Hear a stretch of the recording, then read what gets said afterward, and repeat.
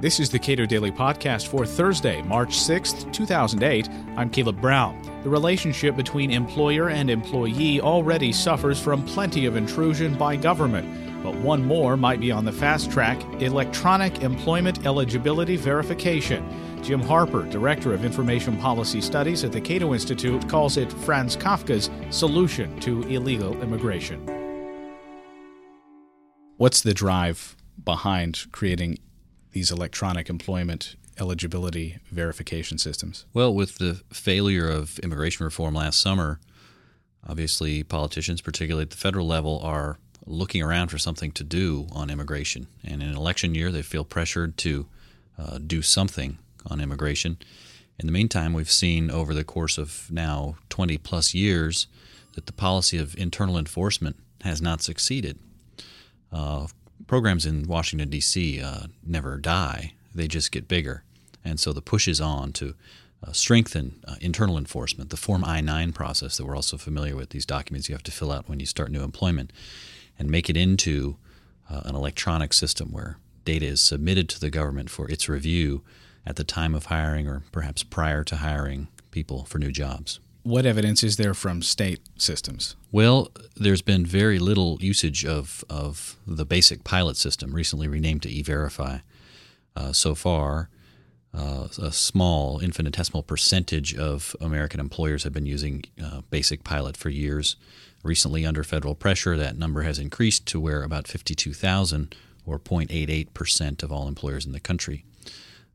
The state of Arizona, beginning January 1st, requires its employers to use E-Verify, but as yet, because January is a relatively slow hiring month, there isn't good information on what's happened there, but there was very little hiring in Arizona in January. We'll just have to see how it plays out when statistics come in from the early part of the year. The push for a national ID card sort of crested and then went away for a while. How possible is it to have a secure system like this without a national ID system? Well, ultimately, you have to have a national identification system to administer eligibility for employment under the current immigration law. It provides a person an individual adjudication as to whether they are qualified to work, and to do that, you have to know who the person is, and you have to be able to check their status under the immigration law. So, by small steps, we've been moving forward with a national ID, and electronic employment verification, or a national E-Verify program, would press us further forward in that direction. You would find, if the program goes national, that it would fail in several different respects, and the way to fix that failure would be to tighten up the identity system. Ultimately, to successfully administer the immigration law as written, you have to have a cradle-to-grave biometric tracking system. So I think we need to reconsider the policy entirely of internal enforcement of immigration law. You talk in your policy analysis about the potential for collusion between workers and employers under a system like this. Sure. Think of electronic employment eligibility verification as a security system. It basically works contrary to the interests of workers and employers, who for the most part just want to get together and get things done, to earn money or to create products to sell, provide services. The immigration laws interpose on that relationship the requirement to straighten out immigration status. And so among the many responses to that interference with their natural desires, employers and employees will get together and collude to avoid the system. We refer to it as working under the table. A good amount of the economy today is under the table, and much more would move under the table under a system like this. Of course, illegal immigrants would take other steps to avoid or break the verification system. They would increase the minor identity frauds they're committing now. That is, they would get more robust documentation. They're using relatively weak documentation to navigate the Form I-9 process now. They would get the cards they need. They would get the data they needed to pass through the EEV system. This would cause a lot of complexity, a lot of difficulty for the innocent American citizen whose data, for example, is used by someone to gain employment. The system would be able to recognize when a name and social security number pair were used multiple times, for example, and it would ding that name, that identity, in future.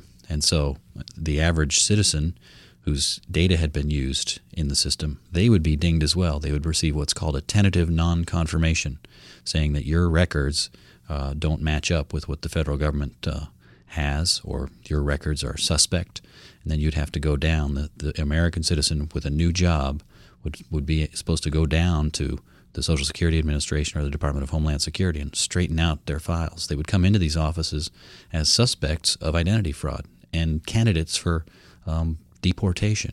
This is not going to be a pleasant experience for the American worker. What are the implications for due process? You assume that employer-employee relationship is one that should be presumed to be appropriate unless demonstrated otherwise. Due process is a very interesting question in this area, because as yet there is no remedy for an individual who's been adjudged by the DHS and SSA, by the E-Verify program, as not qualified to work in the United States.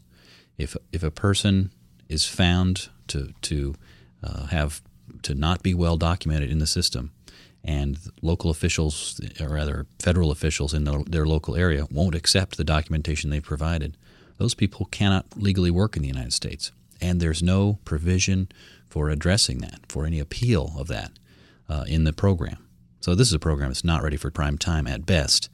And if it actually gets fully built, we don't want to have it. Jim Harper is Director of Information Policy Studies at the Cato Institute and author of the analysis, Electronic Employment Eligibility Verification, Franz Kafka's Solution to Illegal Immigration. This is the Cato Daily Podcast. You can read the full analysis at our website, cato.org.